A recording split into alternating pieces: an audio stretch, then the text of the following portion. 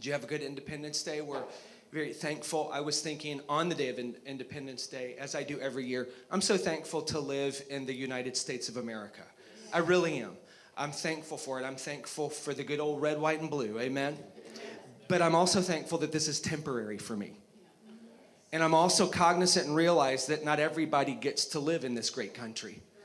And I realize no matter what type of country or space that you live in, the most important thing is the freedom that we have in Jesus Christ. Who's thankful for the blood of the cross that Cindy sung about this morning? So thankful for it. We're going to jump right into the message today. We are on week 2 of the Faith Flex. I'll tell you ahead of time, if you miss, that's on you. Next week, my mom is going to be preaching the third part of this. My mom is a wonderful communicator of the word of the Lord. You have grown, many of you, from her ministry. You will benefit from it next weekend, so you will want to be here as we go into week 3 next weekend. We are in the Faith Flex. Can you just say it with me, the Faith Flex? Faith Flex. And I think more than ever before in the day and age that we live in as believers and as Christians, we need to be so acquainted with the resources offered to us in the invisible world. You're like, what? Like, no. What are you talking about? Let me say it again. I believe in this day and age, in the world that we live in, that it is important, I'll say paramount, that believers are acquainted with resources that are offered to them in an invisible world, in an invisible space, in a space that you cannot see, in a space that your ears cannot always hear. We have the opportunity, as I broke out in week 1, we have the opportunity of flexing a lot.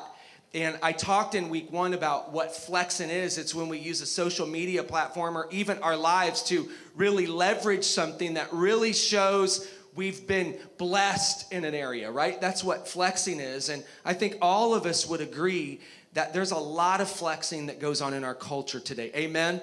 I mean, we see it everywhere. It's hard to even dodge. Flexing is making what you have known, making sure no one misses it. See it because I want you to. That's what flexing is. And we flex a lot today. One may flex, I'll go into a few. One may flex where they live. They might live in a certain zip code with a really large home, and they thought, hey, let me flex it. They might flex what they drive. An individual might flex their last workout routine. Hey, look what I did. Have you ever lifted weights? Any of the guys ever lifted weights and your biceps swell up a little bit? They don't look like that all the time. But after you lift, they do, right? But we flex things like this. We might flex, I talk about this. We might flex the fact that we met a movie star in the airport, right? Woohoo! It's awesome. For a lot of people, it is. It's like, he's standing right over there. Right over there. No, go right. Let's go get a picture. We flex these things. We might flex our latest fine dining experience. Maybe you've been able to one-up the world, needed a place in a space where nobody else can. We can flex these things. And although every picture that we post and everything that we live out, I'm not saying is flexing. I'm just saying there's a lot of it going on. And I am saying that when we are flexing and showing off to our people groups what we have or what we want to make known, it's not necessarily bad, but I find that it really benefits our lives little. It's kind of like a bag of chips. Have you ever had a bag of chips? You're like, I'll eat 3 or 4. And you open it up, and that salty, crunchy texture mixed with some additives for sure that make sure you won't eat 3 or 4. You blaze through a bag, and you want another bag. But do you know that bag of chips most of us would eat supports the body very little, if at all. Right? And I find in the body of Christ sometimes we walk around and we state, well, I don't have time. I would do that if I had time. I would do this. I would step out my gifting. I had time. I would minister to the community if I had time. I would reach out at work if I had time. I would take somebody to lunch. I would go out after service. I have time. But don't we spend a whole lot of time watching a lot of people do little that has no eternal value at all? And we could say where they went, what they drive, what they wear, what they ate for all 3 meals. But it does nothing to grow our faith. It does nothing to support the nutritional value of our spiritual lives. And can you shout out this morning if any of you need some good spiritual nutrition in your life? It's not necessarily bad, but if we're not careful, we will bank far too many hours looking at everybody else's life, which is mostly the good part of their life, and we have not grown ourselves in the ways of the Lord. Our life lens is often, even in the body of Christ, so locked into what is visible to us in a tangible world. And who believes this morning there's way more than what this life has to give? And this message will take us there. I believe there's 2 words that I like, or 2 phrases that I like to stay calibrated in my own life. I believe that dream drift and hope shift happens in our lives when we attempt to create things out of a substance in the visible world. Watch this. Dream drift or hope shift oftentimes happens, and it can be very frustrating, when we attempt to create things out of the substance that is available to us in a visible sphere, yet we avoid or neglect what is available to us in an invisible world. And we're going to go there today, and we're going to look at a few things. Turn with me to Hebrews chapter 11, verse 1 and 2. If you were with us on week 1, you'll remember this verse. If you live in the Bible often, you will know this verse. It's a pretty popular address, Hebrews 11, kind of a faith chapter. It says, "Now faith is the substance of things hoped for, the evidence of things not seen, for by it the elders obtained a good testimony." Does anyone in this room want a good testimony when you appear before the Lord? The way that you have a good testimony is to walk here on earth the journey of faith. Look at your neighbor and say, the faith flex. Faith, you can write this down if you want to. It's my belief. I believe as a Christian, I believe that faith is the 6th sense for the believer. You say, can you break that down, Brian? Yes, I can. I believe that faith is the 6th sense to the believer. Faith tells the eyes, it tells the ears, it tells the nose, it tells the hands, it tells the mouth. You'll eventually catch up with what I see. It's a 6th sense. It goes beyond the tactile functions of these extremities and things in our life that can touch it, see it, smell it, taste it, hear it, feel it. Some of us want to use those things as the start of our faith, and it's not. Faith starts in an invisible world.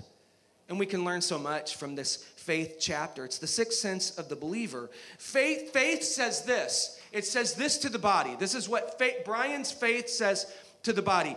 What is not tangible to you right now, James Brian Kitchen, what is not tangible to you right now will manifest out of an invisible world, out of an invisible space by faith.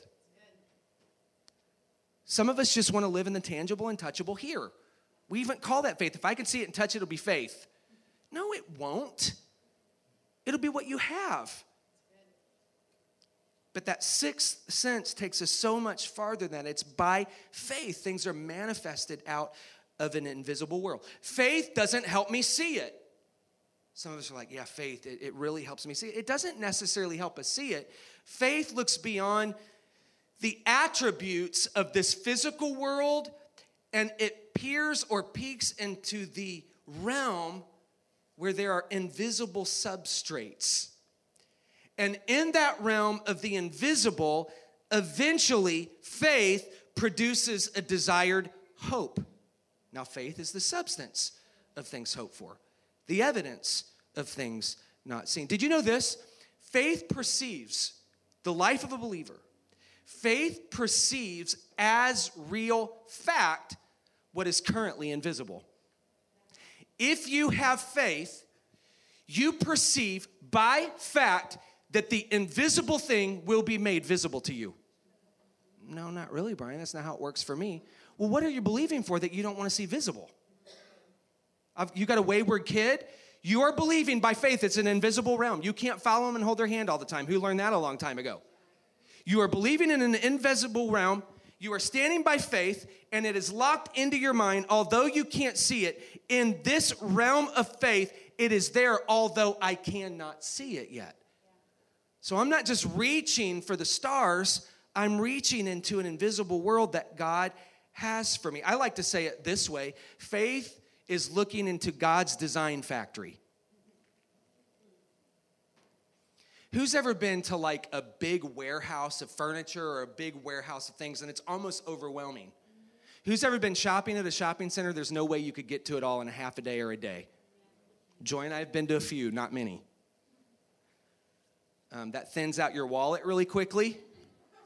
And it's just not necessarily our thing. But think about this. Think of a warehouse with unlimited things. Think of God's miracles being the design factory for the believer. That in that invisible realm, I can go there and I can perceive it as real fact, even though it's currently invisible to me. Who's ready for the faith flex this morning? Who's ready to look far past and hear far past what you can see with your own eyes, hear with your own ears, touch with your own hands, smell with your own nose, taste with your own mouth? Who's ready to go there this morning? It's how in Hebrews 11:2 that the elders obtained a good testimony. I have learned this throughout life. If you want to make it and be blessed until the end and endure until the end, study the elders. If you want to make it, shall I say this? I'm going to. If you want to make it and be blessed and endure until the very end, do not study the modern church. Study the elders. I am not saying that there are not different ways in which we live.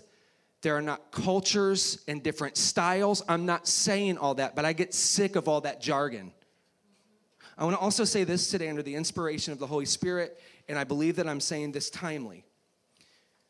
We have used the word legalism far too much today in the American society. Oh yeah, that's legalistic. I would never, I'm not going to live by that. That's legalistic. And I'm almost confused in my own brain because if you would go to the Bible, it says it right there. Oh, we don't do that in our church. Man, that's legalism. Be careful. Be aware that we are not replacing what we call legalism as the standard of God's holy word. Be ye holy as I am holy. Not some gray areas for my family. Not, yeah, buddy, it's you can push the envelope here. You can push it. You don't really have to be that full of God. Let's look at two paths. And I'm off on a tangent right now. I'm off on a trail under the inspiration of the Holy Spirit. There is a wide road, and I'm speaking to some fathers and mothers in here. There is a wide road that leads to destruction, and there is a small path that leads to eternal life. I'm speaking to Merrimack Heights Church. Make a choice on what road you want your family to follow. Make a choice. Make a decision through Christ. I want to jump in this morning as Hebrews 11 lays out this pattern for us. It lays out a model for us. Now, the Bible can lay out a pattern and a model for us, but we have to choose if we're going to flex that pattern or not, right? We have to choose if I'm going to flex a cultural standard or if I'm going to flex a kingdom standard. And the Bible does this and helps us with that as we study Hebrews chapter 11. We're going to go quickly into the testimony of Abel. Everybody say Abel. He is our character today, and our text will be Hebrews chapter 11, verses 3 and 4. It says this in Hebrews 11, 3 and 4. By faith, we understand that the worlds were framed by the word of God. I like to really slow down in scripture when I'm studying, and I like to ask myself simple questions like this. How were the worlds framed? Okay, the worlds were framed by the word of God, so that the things which are not seen, or which are seen, thank you, were not made of things which are visible. It's not how God made things. By faith, Abel offered to God a more excellent sacrifice than Cain, through which he obtained witness that he was righteous. Anybody want to live righteous?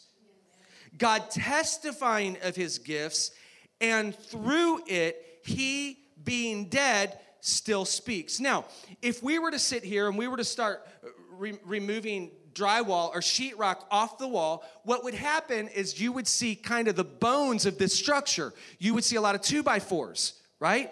And what you would see is you would see the framing up of this building. When God went to frame up the world, he didn't reach for a 2x4. There weren't any. He didn't reach for a piece of steel that could be fabricated and tempered. That's not what he reached for. He didn't reach for stone. God took out of nothing and began to create in the invisible world. And I want to remind you, Merrimack Heights Church, you have the same God living on the inside of you. Don't get distracted by the visible world. Think of layer upon layer. Even the heavens, as we study them, they are layered. We see a first heaven, the second heaven, the third heaven. God in this invisible world creates. He framed up the worlds with his word. We're so quick to create things out of the things that we see, other than say, God, what do you want to do through the invisible things that I can't see? What do you want to frame up through me and in me, God, for your sake and for your glory? Meaning this, another way I like to look at it, and I believe that this is biblically constant, everything that man has created, good and bad, started with God. Ladies, gentlemen, look at the gold on your finger. Started with God. White gold, gold, gold. Onyx, diamond, sapphire. Faux, fake, real. Started with God. It started out of the reality that he created the world. Polyester started with God. Leather started with God. Everything man creates, both good or bad, started with the root of God. The Word becoming flesh and dwelling among us. Now, think about this for a moment. A bodybuilder will flex his muscle, revealing the work that he has put in. He or she, I should say. And the church said, is that a true statement or an untrue statement? I had an uncle that used to come up to me. He has since gone on to be with the Lord. But he would always come up to me when I was younger, and it was fascinating when I was a kid. And he'd come up to me, and he would put this arm behind his bicep, and he would pull it into his body so that his bicep grew. I was like, man, Uncle Marvin's got some big arms. Like, you think you ever have an arm like that? You think you ever have an arm? And then I would walk away. What would he do? He'd move it. I'll call it the faux flex. Not the bow flex. The faux flex. It's a false flex. It's the reality that I've used something else to leverage what I'm really not, and that I really didn't put the work in, but it's a fake piece of that. Sometimes in the world, we can offer, even in the church, a faux flex. It's fake. I mean, it sounds good. It even looks really good, but I really haven't put in the work for that thing to be living out of my life by faith right here, right now. As a kid, I remember that, and I love that. It was an illusion. That little bicep growth was an illusion that a funny uncle of mine, and trust me, he was, would use and stuck out in my mind as a kid. Thinking through that, I never want faith to be illusional in my life. Do you? I never want to flex that I can walk through any situation and then when I'm behind closed doors whine all the time because, God, why can't you see me? I never want to flex in a life group that I've got it all together and then behind closed doors when I really need faith and when I really need to hold on to it, lock into my prayer life. I don't want the content to absorb or outweigh the reality that I got to work out the thing that we've been studying and the church shouted, amen. This is not a fake thing or a faux thing. This is a real thing. And the Bible says that it was by faith that Abel offered a more excellent sacrifice to the Lord. Look at Hebrews 11:4. By faith, Abel offered to God a more excellent sacrifice than Cain, through which he obtained witness that he was righteous, God testifying of his gifts, as through being dead, still speak. So I want us to go into a few of the details of this by faith sacrifice made by Abel. Somebody say the faith flex. Not only was Abel's sacrifice acceptable to the Lord while he was living, it was acceptable to the Lord upon his death. I am fascinated by this, and to really understand it, we have to go back in the story, and we will in just a moment. But I want you to look at the character Abel. His sacrifice, his gift, his offering did not just speak while he was living, it spoke through his death. And we can track this. It's not hard to trail it. If we go to Genesis chapter 4, verses 1 through 5, just let me read it. Now, Adam knew his wife, and she conceived and bore Cain. So can I ask you a question? Adam and Eve's first son was who? Cain. So I'm teaching you my Bible process. Okay, Adam and Eve had a baby. Okay, had a boy. It was a man-child. We'll see that. It was Cain. And said, I have required a man from the Lord. Somebody say man-child. I have 4 girls and 1 boy. I prayed for my man-child. And God sent the man-child. Now, Abel was a keeper of the sheep. Let's see, what was Abel's occupation? Keeper of the sheep. So he was a sheep herder. And Cain was a tiller of the ground. And in the process of time, it came to pass that Cain brought an offering of the fruit of the ground to the Lord. Abel also brought of the firstborn of the flock and of their fat. And the Lord respected Abel and his offering, and he did not respect Cain and his offering. And Cain was very angry, and his countenance fell. I mean, who in this room does not like to turn in acceptable work? No one in here, unless there was really something off, turned in something that was, it's going to be a failure paper. We don't try. I'm not saying you never had one, but who likes for your work to be acceptable? But have you ever turned in something that was unacceptable? Have you ever turned in a paper to a teacher that you put a ton of work in and they're like unacceptable? And if they didn't have the confidence to face you that way, the red marks on the paper said enough. Unacceptable. Have you ever been in this environment before where 2 people or a group of people turned things in and one thing was accepted, but the other thing was rejected? I had a hope of being valued. I had a hope of being appreciated, but one thing was accepted and another rejected. This is what we can find here so far. Cain worked the ground. Abel worked the sheep. They present an offering unto the Lord. Cain's is not accepted. Abel's is accepted. Keeper of the ground, not accepted. Sheep herder, accepted offering. Is everybody tracking the story? And I want to be very, very, very careful to pull from Scripture what is not in Scripture. I think we always need to do that when we're teaching the Word, and the church said, amen. I think we can use analogies. I think we can use models. I think we can use stories. But we also need to verify when it's thus says the Lord and when, hey, I'm modeling something. So when we look through this, I want us to stay very clear and concise and locked into the text. We're not breaking out as a group lexicons and commentary and all this right now. We're just going to kind of stay with the pure text in English form and a few word studies that I've taken the time to do that'll keep us on track. But I want to say this: we must be careful not to pull things out of Scripture that are out of context and then live by them and think we're okay. It's very dangerous. And in this, I believe that I am rightly dividing the word of truth. We've got one brother working the flock. We have another brother working the ground. This is by far, from what I see, this is not some competitive moment that God has set up. Who's ever competed with your brother? This is not like some arm wrestling match that God wants to say, who can win between Cain and Abel? It's of far greater significance. This is not a competitive moment for these men. It's not a moment for us to evaluate what type of offering do we think God was looking for. And I've heard many people try to break it down. I see none of that in God's word that we can find out for sure. If God said, hey, Brian, I want you to bring an offering of time.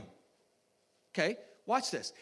If God said for me to bring an offering of time and he required that of me, and I write a big fat check and say, here, God, can somebody testify I have not been pleasing to the Lord? It's not what he asked for.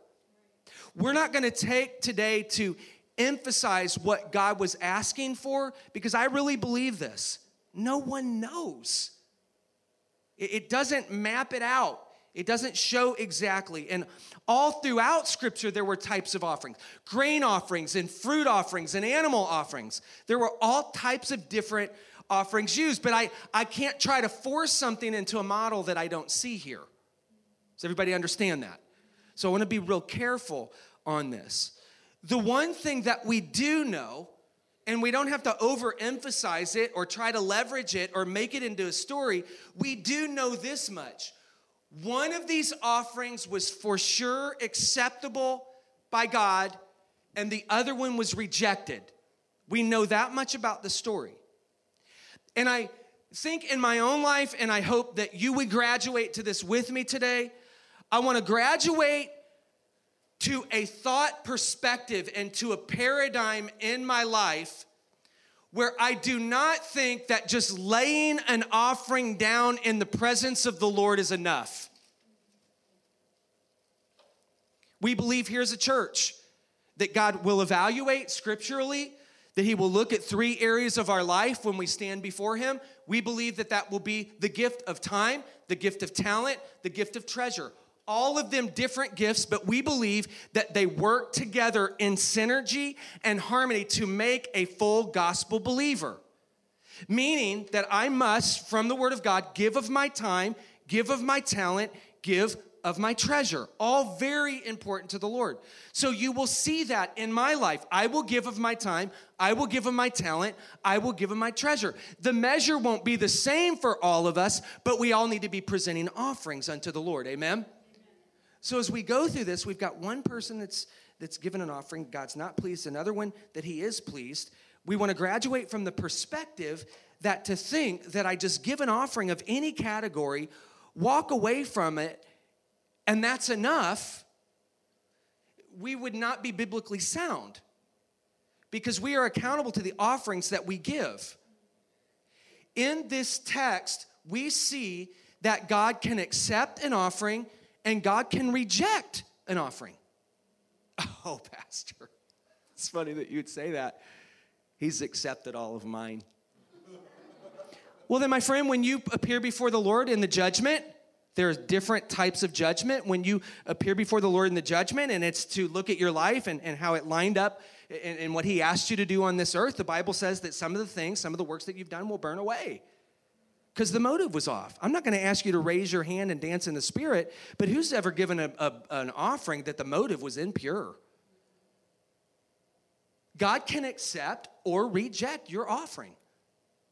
I'm not the evaluator of that, but I can't just, okay, I have done my deed. We've got to go on. Offerings can be given and not accepted. This is what happens in the story of Cain and Abel. One thing we can be clear of in this story, I should say another thing, is that Abel offered up this offering to God by faith.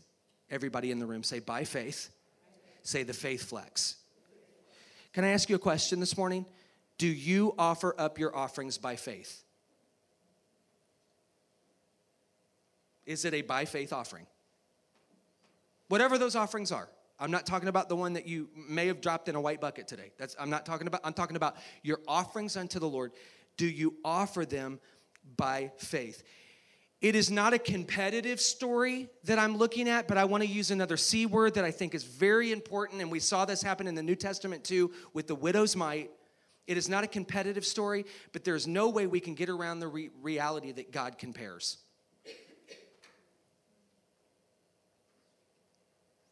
One was accepted, one was rejected. I know, modern day church, I know what it is. We've got to be really careful for people to come in. We got to be really careful to pass those white buckets. I'm not judging this stuff. We needed this, we needed that. I'm not judging any of that. But giving will always be a matter of your heart. Always. So it really doesn't matter how you place it or where you put it. The people that are going to fund the kingdom in a biblical way will do that in a biblical way out of a cheerful heart as unto the Lord, pleasing to the Father in time, talent, and treasure. And the church shouted, amen. God compares. I see him offset from the treasury. From the box is really what it would have looked like, and individuals are walking in, some really high ups are walking in, they are dropping some bank in the deal, and all of a sudden the widow walks in, she throws in her mites, and who does the Lord bring leverage to? Be like her. Not like this, the tassels, the nice things, and not like, be like this. It was a story of comparison. In this process of comparison, the Bible says that Cain becomes angry and his countenance changed. Has anyone in this room ever had a shifting of countenance? No one? You were happy and now you're angry. Can I say this? Watch the shifting of countenance. You were jovial, you were happy, now you're living sad. May I say it again? Watch the shifting of countenance. You were boisterous, you were loud for God, you were out there. Now I'm just backing up just a little. Just a little. Just to watch the shifting of countenance in your life. It's an important note to this story. It's one that we cannot bypass. It's one that we cannot get around. We understand not only did Cain have the shift of countenance, a downcast, which is equivalent to I'm looking pretty confident now I'm looking at the ground. Has anybody ever become so angry you just had to walk away and look away? Who's had to grit your teeth hard because you were so angry? Who's had to grit your teeth and say, I'm not going to say it, I'm not going to say it, with your mouth shut? I'm not going to say it, I'm not going to say it, I'm not going to say it, I'm not going to say it.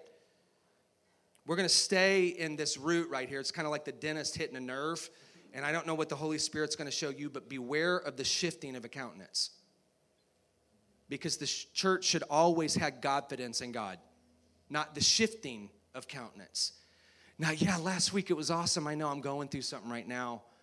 It's okay to be going through something and need prayer, but there's not a changing. There's not this shift. There's not a from this to that. There's a solid walk that we take. We need to be very, very careful with our emotions. We need to keep our emotions under control and managed by the Holy Spirit. Amen?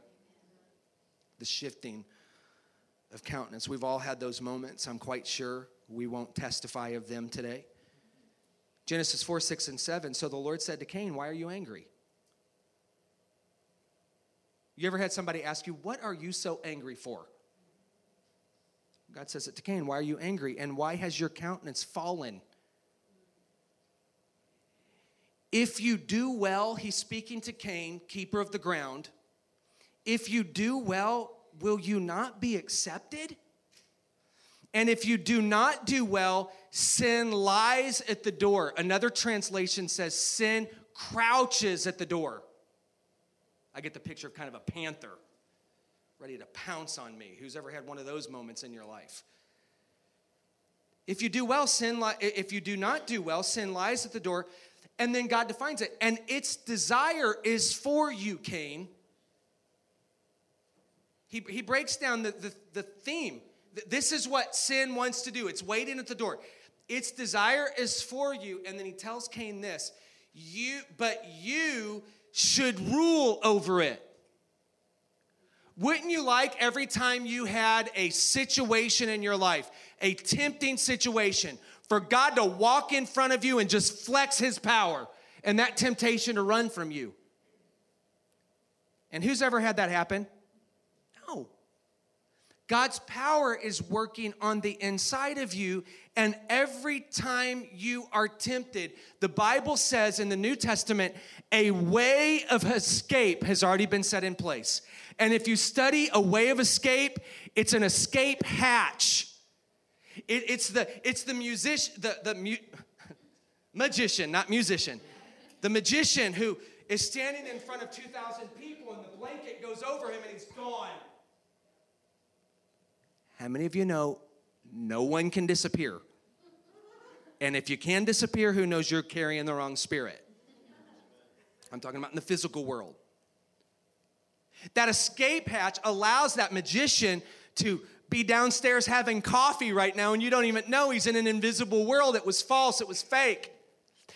But when you are tempted, when things are coming against you, God has already created an escape hatch, and the church shouted, amen. And that is not fake, and that is not faux. The only thing you have to do is say, hey, I want to go ahead and walk through this door. And every time, God will deliver you if you allow him. Cain had the same flex opportunities as his brother Abel. He could have flexed the right offering before the Lord. He had the same deal. So many times we start being competitive in the church. Well, if I had what they had, I would this too. If I had what they had, I would this too. If I live where they live, if I had the time they had, oh, come on. Who are you kidding? Look at your own life and start really breaking that down on how disciplined you are with the things God has called you to. Because you, my friend, can do exactly what the Lord told you to do. It is not on anybody else. Cain can't blame Abel or the first parents because they didn't have the right model. You can't do any of that because all this is on Cain. Had the same opportunities. It's almost like somewhere in the story, Cain is presenting that false muscle, right? It's almost like somewhere in the story he's bringing, I don't believe that he brought something to the Lord that he thought the Lord was going to reject. I think he brought something to the Lord that he thought the Lord would look over, or he thought, hey, this is my best. I believe that is what he brought. I'm not 100% sure. I think it probably looked pretty good on the outside. Who's ever looked pretty good on the outside? Oh, we're having church this morning. The worship was fun, right? Who's ever looked really, really, really good on the outside? Who's ever looked really, really spiritual on the outside? Isn't it amazing that spirituality can have a look to the church? Oh, they seem so spiritual. Wow, how can someone seem so spiritual? And what does it mean to be spiritual? There's a lot of spiritual stuff out there I don't want to tap into, but I do want to be like Jesus. I don't always hit the mark, but I sure do want to try and strive and be who Christ has called me to be. God said, if you do well, Cain, you're going to be accepted. And if not, I'm just going to give you the reality and break down the process. Sin is waiting at the door, and its desire is for you, and you must rule over it. Another translation says you must master your sin. Not with your own ability. Some of you have tried that, messed up again. Some of you tried it again, do it your own way. The same 10 times again, you messed up. Who's ever lost count of how many times you messed up and you're like, okay, God, I just accept your grace and your mercy and the blood of the cross. Can we please do this your way now, God? And receive victory. Over time, over counsel, over love. So it's important that we see what's happening. It's important that we don't flex faith and not put in the work. It's important that we're working on the thing that's trying to rule over us or master us. It's important that here's the reality. What you don't prepare for, you won't be ready for it when it arrives. You can flex it as much as you want. But if you don't put the time in when the challenge comes, faith is not going to come out of you unless you put faith into you. When the temptation comes, unless you put faith into you, I could just tell you right now, if you didn't prepare for it, God already said it's going to eat you alive at the door. But if you've prepared for it, when it comes, you can see it, right? You can say, see that panther over there? Not going to pounce on me. God, I need your strength working in me and moving in me and living in me. Cain was so angry. What was he so angry for? It's like you want to say, Cain, can you just please the Lord? It's very easy for us to get into that mode of if Cain would just please the Lord. But who in here has ever walked not pleasing to the Lord? If Brian would just please the Lord, insert your name, please, so it's not all on me. In this area of Brian's life, in this area of Cain's life, if he would just please the Lord, and watch this, be careful of this, and be like his brother Abel. No. If Cain would just please the Lord, and if Abel would just please the Lord, and if Adam and Eve would just please the Lord, if Brian would just please the Lord, insert your name, if we would just please the Lord. Let me just say this. With the offering comes the faith of doing the right thing. You can't just present your offering and walk away from it and be faithless. I can't just present my offering today unto the Lord, walk away from it, I think you would agree with me as a church, and just do what I want this week. By faith, a good report was obtained by these men. I know it's easy to talk about, difficult to live out. Amen? Cain, why are you so angry? Got to be careful of just throwing down the offering and walking away, whatever that looks like. Let me ask you this. What are you flexing after you walk away from your offering? Faith? Lord, that was just a consecrated in my area of my life. I gave of my time unto you, Lord, and I pray that you would help me to just protect my time in those things that you want me to use my time in. Again, I pray that I would live well-pleasing unto you. Genesis 4, 8 through 10. Now Cain talked with his brother Abel, and it came to pass. We're just continuing in the story. When they were in the field. Who worked the field? Cain. Who worked the sheep? Very good. When they were in the field, Cain rose up against Abel, his brother, and killed him. Then the Lord said to Cain, where is Abel, your brother? He said, I do not know. Am I my brother's keeper? Remember when God was questioning him before? God wasn't asking him the question because he didn't know the answer. God's smarter than that. God knew the answer. He was giving him a chance to respond correctly. Now Abel, I don't know. Am I my brother's keeper? I don't know where he is. Where's Abel, your brother? He said, I don't know. Isn't that amazing? He was just walking in the field with him. Isn't it amazing? He just dropped him in the field, but he doesn't know. Can you tell me how your sister, can you tell me why there is blood running out of her forehead? I don't know, Dad. I don't know. I don't know. Okay, were you throwing rocks outside 5 minutes ago? I don't know, Dad. I don't know. Throwing rocks up, hitting them with the deal. I don't know. But there's, who's ever said, I don't know, when you knew? Where's your brother? I don't know. And he said, what have you done? And this is remarkable, how the word of God is attached from the old to the new. Look at this. The voice of your brother's blood cries out to me from the ground. You have to cross-reference that with Hebrews 11. Cain was angry. God gives him a chance to line up through a series of questions. He's out in the field. He murders his brother. He has documented the documented murderer, first murderer of the Bible. The first murderer of the Bible had many things associated to it, but one thing is this: an unacceptable offering. Hey, Jeff, is he around here somewhere? If you don't mind to just come here for a moment. We're going to close. I like to say land the plane. I want to ask this question to the church. Please be open-minded very quickly. I'll get you out of here as soon as I can. What do you flex when things don't go your way? Every man in this house, every father, not father, it's okay. Listen to me. What do you flex when things don't go your way?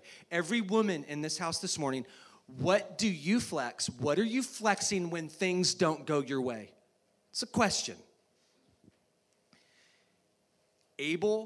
Cain, flexed anger. Do you ever flex anger when things don't go your way? Sir, is there ever a shift of countenance in your life, if you were to be honest? And I was just walking pretty jovial, but my countenance just shifted, and I noticed it, and my family noticed it. Those around me, that's not like you. That's not normal. What do you flex? Do you flex? We're asking questions. Do you flex jealousy? You start living jealous when things don't go your way. I start looking at somebody else, and I start looking at the reality. They never have to go through nothing. I don't really know they. I haven't sat down enough with they to really know their story, but what do you flex? Do you flex jealousy or envy? I wish. I'm envious. I start coveting their stuff. What do you flex when things don't go your way? Do you manipulate? Oh, things didn't go my way. I'll get my way. Add a little bit of this over here, a little bit of this over here. We'll turn it over here. We'll say it this way. We'll do this. We'll do that. Do you flex manipulation? When things don't go your way, do you flex victim mentality? I am the victim, folks. That hurt. Can I say this in love? Welcome to planet Earth. That wasn't fair. Welcome to the soil that Abel's blood is speaking out of. When things don't go your way, do you become the victim? Do you live in the cage of victimized mentality? Or when things don't go your way, do you live out the faith flex? It's the hope. God heard what I believe to be faith calling from the ground through the blood of Abel. Every way I look at it, every way I read it, I think what he hears calling from the ground is the faith of Abel. Watch this. Hebrews 11:4. Here's the cross reference that takes us all the way back to Genesis 4. Hebrews 11:4, connected to, not contrasting or competing against Genesis 4, but Abel offered to God a more excellent sacrifice than Cain, through which he obtained witness that he was righteous, God testifying of his gifts, and through it, he, being dead, still speaks today. Isn't that amazing? The believer's faith is magnified at the point of death. Shall I say it again? Think through your theology right now, your doctrine. The believer's faith, the Christian's faith, is magnified and leveraged at the point of death. Because everything that we've been believing for, and everything that we've been hoping for, and all of the wrestling of the sacred text, all of the sweat, all of the blood, all of the dividing of the word to find out, God, are we doing this your way? We are now at the point of death, if we know him, starting to see him in visible form. I love it. Abel's life still speaks from the ground. It's more than a wonderful story. It's an incredible truth. Plain and simple in 1 John 3:11 and 12. I think we have that scripture. Can you bring that up in the back, Matthew? 1 John 3:11 and 12, if you have it. Watch this. Where was Cain's struggle? We find it located right here. We don't have to pull from the text what's not there. We find the struggle right here. For this is the message that you heard from the beginning, that we should love one another. Not as Cain, who was of the wicked one and murdered his brother. And why did he murder him? Here's the reality. Offering, all the stuff connected. Pre-offering, here it is right here. Because his works were evil and his brothers righteous. When we bring an offering unto the Lord, it is so important that our works are not evil. It is so important that our works are not wicked. It is so important that we consecrate ourselves and say, Lord, I'm bringing this unto you. But there are parts of my life that are undone. There are parts of my life that need help. These are the things that will keep us righteous. Walking in the right path with the Lord. Let me give you 3 simple steps for the week. I'm not going to preach on these. I'm just going to list them. 3 simple steps to help you live the faith flex. If you're interested in them, jot them down. Number 1, recognize life here is not eternal. The arguments and fights that might be breaking out in your house, please recognize this week, life here is not eternal. James says it's a vapor. It's here and gone. The second thing that we could do to live the faith flex is that we can hope for things with eternity in mind. I've got a mansion just over the hilltop, amen? I'm hoping with eternity in mind. And number 3, I want to speak this to each of us. Not looking at one holier than the other, letting the Holy Spirit do his work. Master the sin that tries to destroy you. Master it. It's your job. It's your responsibility through Christ to master that thing that's waiting at the door for you. Master it through the help of the Holy Spirit. Say, Brian, there's one problem. All those 3 things are so difficult and challenging for me even right now. How do I do this? May I say it this morning? By faith. The same way that Abel does, or the same way that Abel did. You remind your eyes, you remind your ears, you remind your nose, you remind your mouth, you remind your hands. I might not see it yet. And I won't see everything that I'm hoping for on this planet. But my days are more limited here than the hope for what awaits me in the invisible world. I think that's a good place to end today. Who's ready to meet Jesus?